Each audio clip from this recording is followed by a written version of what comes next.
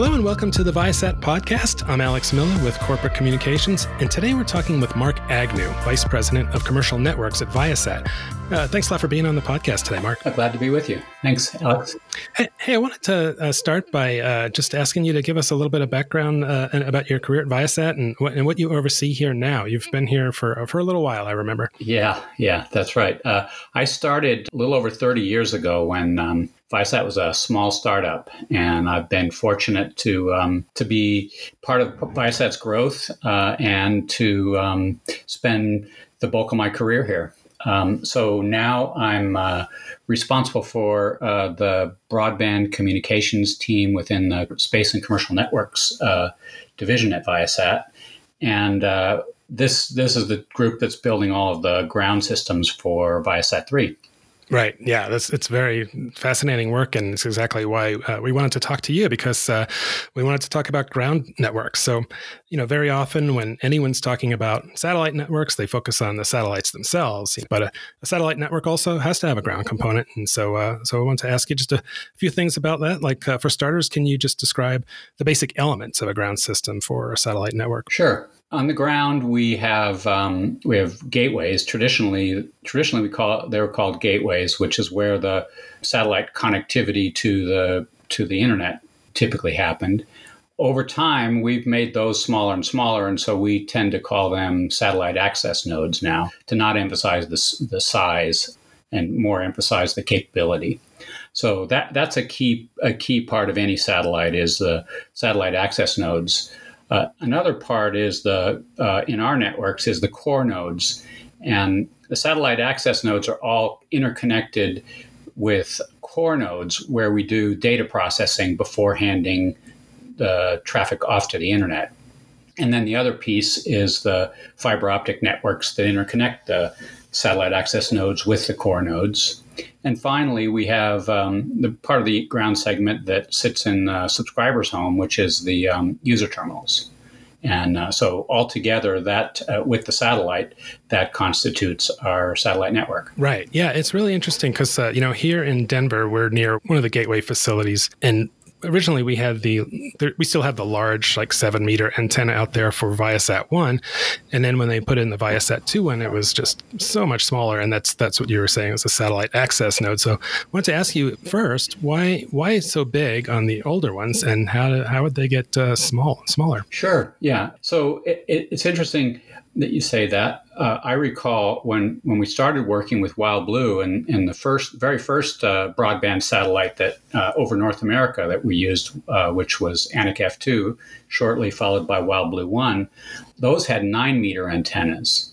And that's about, for people not fluent in the metric system, that's about a 27 to 20 to 30 foot diameter antenna, pretty large antenna. Later on, we came when we designed Viasat-1, we reduced the antenna size to 7 meters, which is still pretty large, about 22 feet in diameter. The reason the antennas were so large is because those satellites, even though they were early high throughput satellites, their capacity was on the order of tens to 100 gigabits, and to terminate that amount of capacity, you really didn't need a whole lot of gateways. I think that Anik and WildBlue 1 have on the order of 6 or 7 gateways each. Viasat-1, which was over 100 gigabits, had 20 gateways. But with that small number of a gateway, what you really wanted was reliability. You wanted when an equipment failure wouldn't cause the network to go down, and you want to minimize rain outage. So the way that we built those is we built a lot of redundancy, and we used pretty big aperture antennas, as I've described.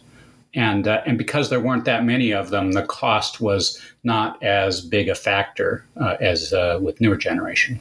Right. But yeah, if you look at those facilities, they had, a whole room full of servers and a whole lot of power going to them and a backup generator and a big diesel tank. And these newer generation satellite access nodes just don't need that, right? That's right. Yeah. With Viasat-2, which we more than doubled the capacity of Viasat-1, and more than doubled the number of gateways, we realized that we really needed to take another look at the gateways and make them smaller and less expensive. And that was when that sort of corresponded with our terminology change to start calling them satellite access nodes. The Viasat-2 gateways are only 5-meter gateways. In fact, they're small enough where we have one in the parking lot in Carlsbad in the back of our building. That's an active satellite access node.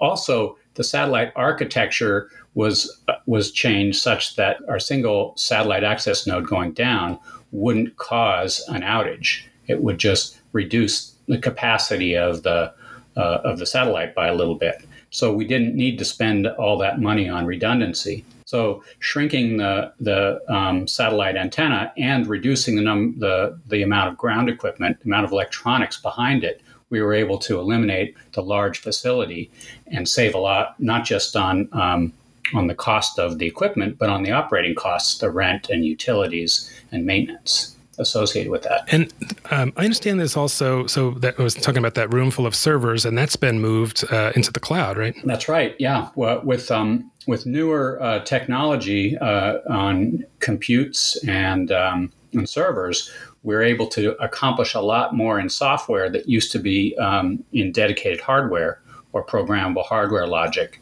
And as we've done that, we've kind of pushed a lot of the functionality that used to reside in a gateway or satellite access node. We're pushing that into the core node, which resides in a data center. And that's a lot more cost effective to perform those functions on general purpose compute in a data center that has conditioned power and utilities, to sort of concentrate that functionality there rather than have it be distributed at remote sites that are hard to get to sometimes and more costly to maintain. And is it somewhat analogous to, we kind of think that we're on the ground as cell phone towers, the more towers there are, the better the network is working. Is that true with these satellite access nodes? I wouldn't say that. It's not exactly the same. With cellular towers, you only have coverage when you're within sight of a cellular tower. So it's really a line of sight issue. And then to increase capacity, they make they put the towers closer and closer together so that you can reuse the capacity more.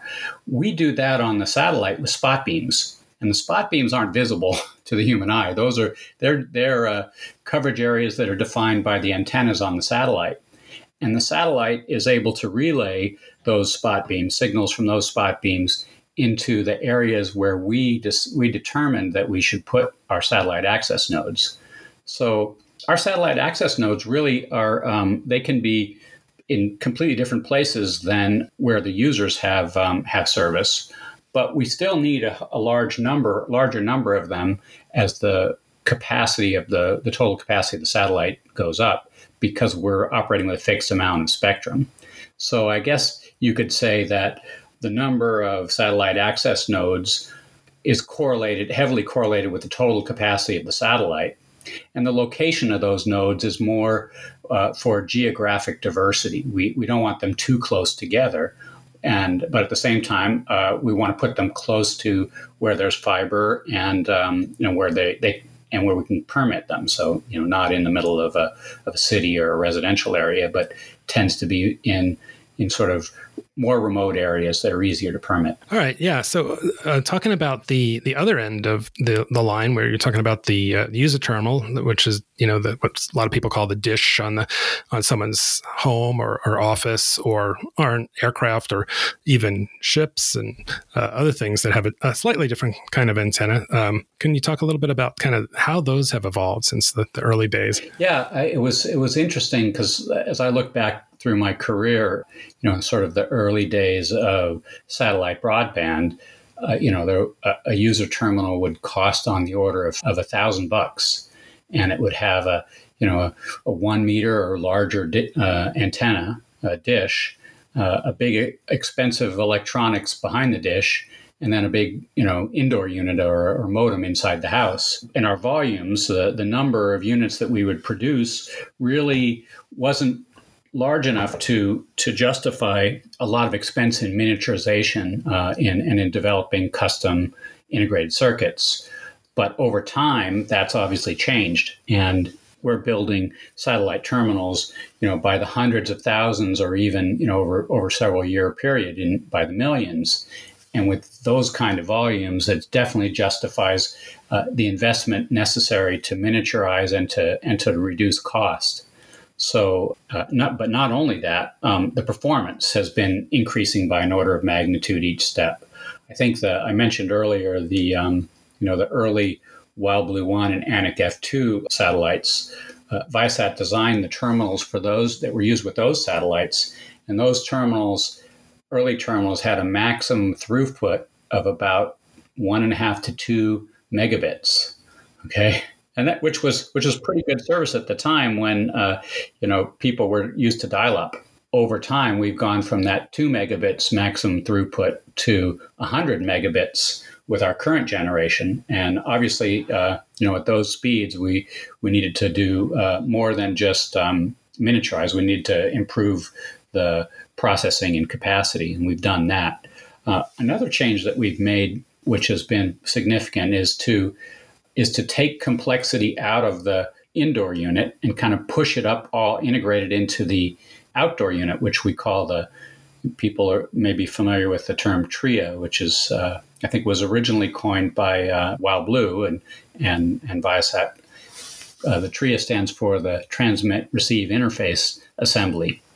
And our current generation TRIA has not only a transmit receive assembly, but it has the entire modem in the and a GPS unit, so it can determine its position in the outdoor unit. So it's grown a little bit in size, but it's shrunk in cost, and it's simplified the indoor unit so we can make generational improvements to keep pace with, for instance, home Wi-Fi and home networking. And so those are significant changes.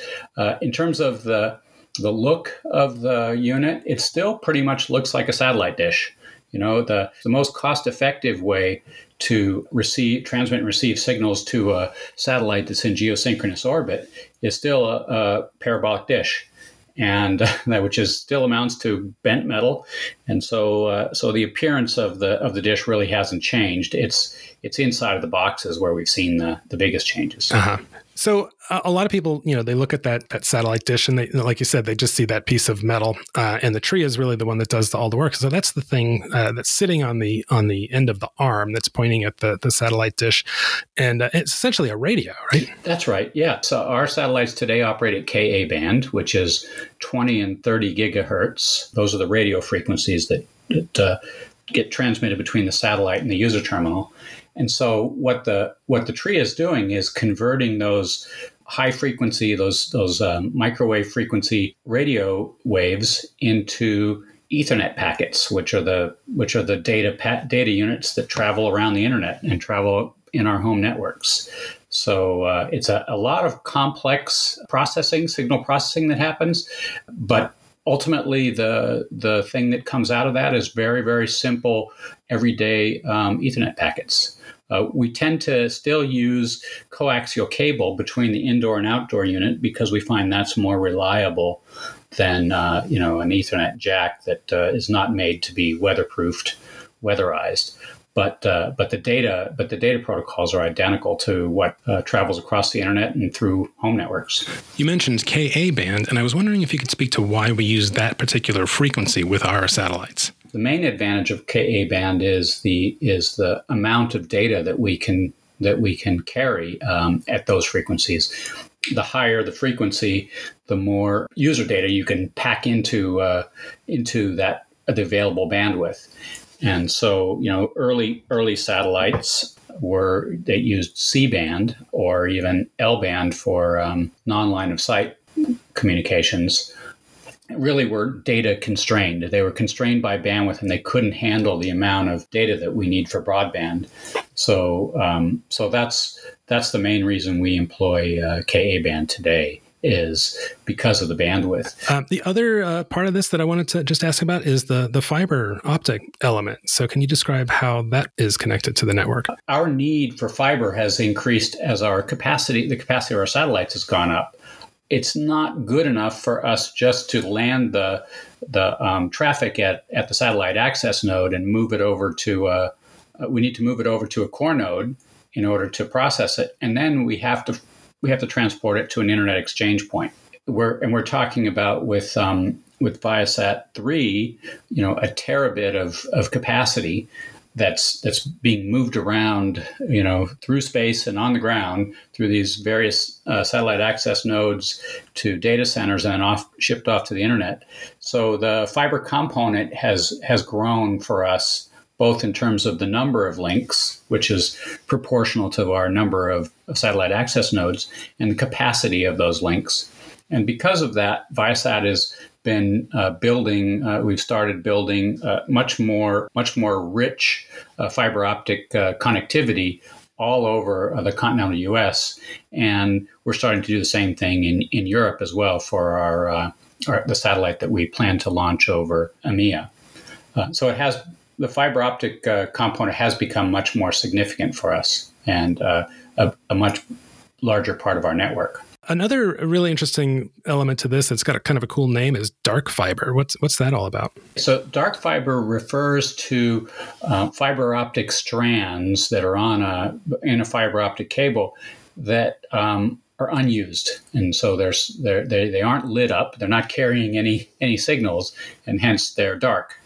Dark fiber is interesting because it's a lot less expensive, because you're not paying somebody else to operate the equipment that is used to transmit data across the fiber. And because it's unused, at least when you buy it, it tends to be less expensive. So as our fiber optic needs have grown, we've started to acquire dark fiber, and we have built the expertise to light that fiber up ourselves. So we're actually going to become a fiber optic operator as well as a satellite operator, as a necessary part of growing our satellite network. Wow. Yeah, it's definitely a whole nother element, because I think of Viasat very much as a satellite company, but there's a lot more to it. So, I know one of the things that is probably occupying all of your time right now is the ground network for Viasat-3, which is our global constellation of 3 satellites that's slated to start launching in 2021. So I was wondering, and I know we can't talk too much about the specifics of this, but what can you tell us about what the Viasat-3 ground network is going to be like? Yeah, so Viasat-3 is really it's really exciting for us. It's the culmination, I think, of 20 years of satellite communications. Viasat innovating in satellite communications and broadband satellite communications. So one of the really innovative things about Viasat-3 is that we have so much capacity. We're breaking the terabit barrier in satellite capacity, which is 10 times more than we did with Viasat-1, and more than 4 times more than we've got with Viasat-2, and at least 2 times more than anybody else is even talking about. So with all that capacity, though, comes a pretty large ground segment to be able to deliver service, and convert the satellite capacity into useful data. And so along the lines of what I've already described, we've put a lot of emphasis into miniaturizing the satellite access nodes, which will look like very, very small, say, gateways. And there are a lot of them. So we've put a lot of emphasis on highly integrating the electronics into those. They'll essentially the electronics look like a utility box next to a relatively small satellite antenna. So that simplifies permitting as well as installation and operation of each satellite node. There will be hundreds of those satellite nodes operating with each satellite. And with Viasat-3, we're building, as you may know, we're building 3 nearly identical satellites that will provide global coverage. The first one is launching next year over and will provide service over the Americas. And so we're pretty far along on the ground segment for that satellite. The European satellite will launch about 6 months after that, and so we're almost as far along in Europe with the ground segment for that one. And then about a year after that, we'll launch over Asia-Pac, and we're starting to build out the network for that satellite, which will primarily be in Australia. In addition to being a pretty big design effort to miniaturize and develop the ground for this new satellite, it's also a pretty big deployment effort to acquire the property that's needed and the fiber optics connectivity that's needed to be able to install the ground network. And that's been a pretty big focus for the team, and we're making great progress on it. So I think it's going to be, in the next year, we're going to start to see the fruit of that labor as we bring everything together and start to test out the network.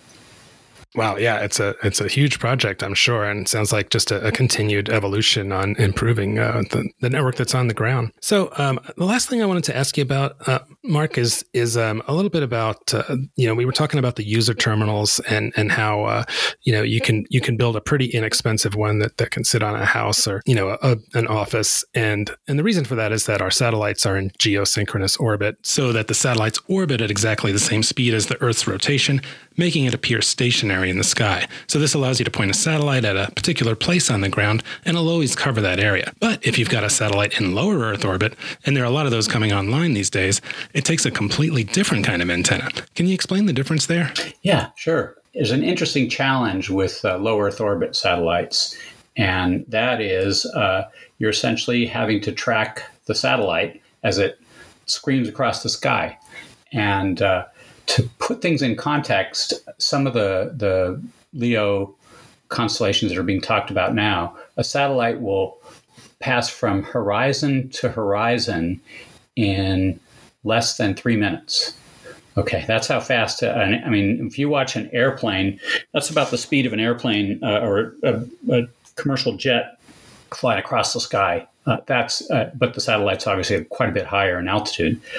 So it's really screaming across, and the challenge for a user terminal is really to be able to follow that satellite, to direct its beams, radio wave beams, at that satellite as it's crossing the sky, and then once that satellite is passed, to find the next one and do it all over again, and to do that in a way that's transparent to the end user, so that there's no glitches in the service connectivity and continuity.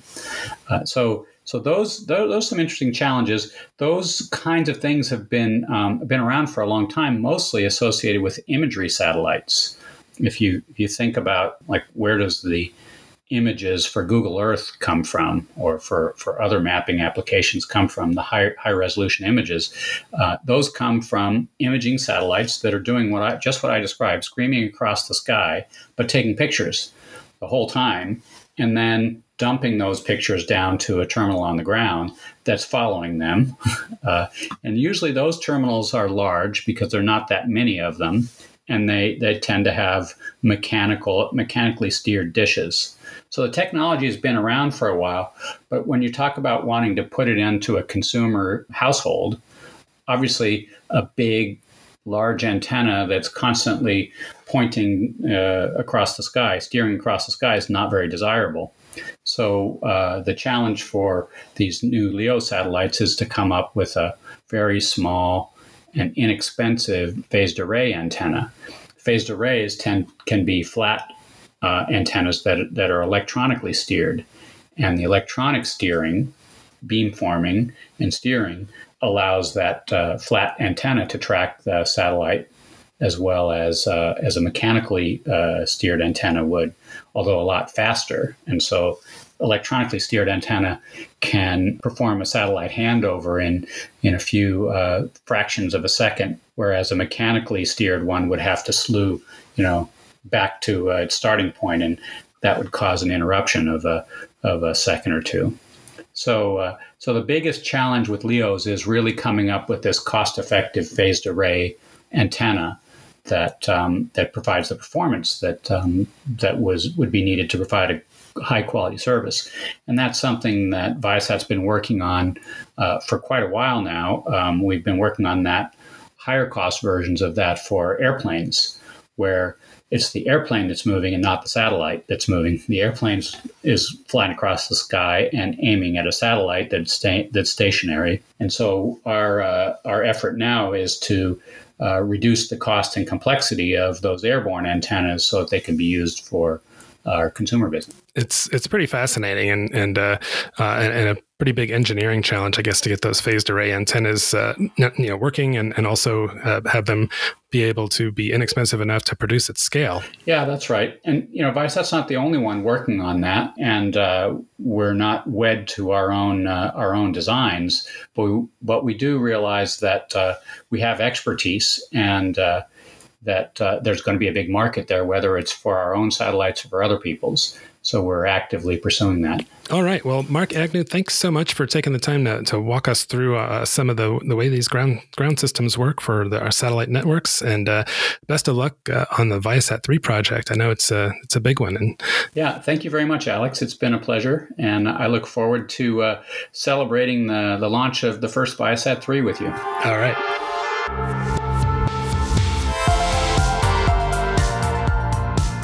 Thanks for listening to the Viasat podcast. If you know someone you think would be interested in what you've heard on this episode, please share. You can always find the latest episode on our blog at corpblog.viasat.com. And you can subscribe at Apple Podcasts, Stitcher, Spotify, just about anywhere you get your podcasts.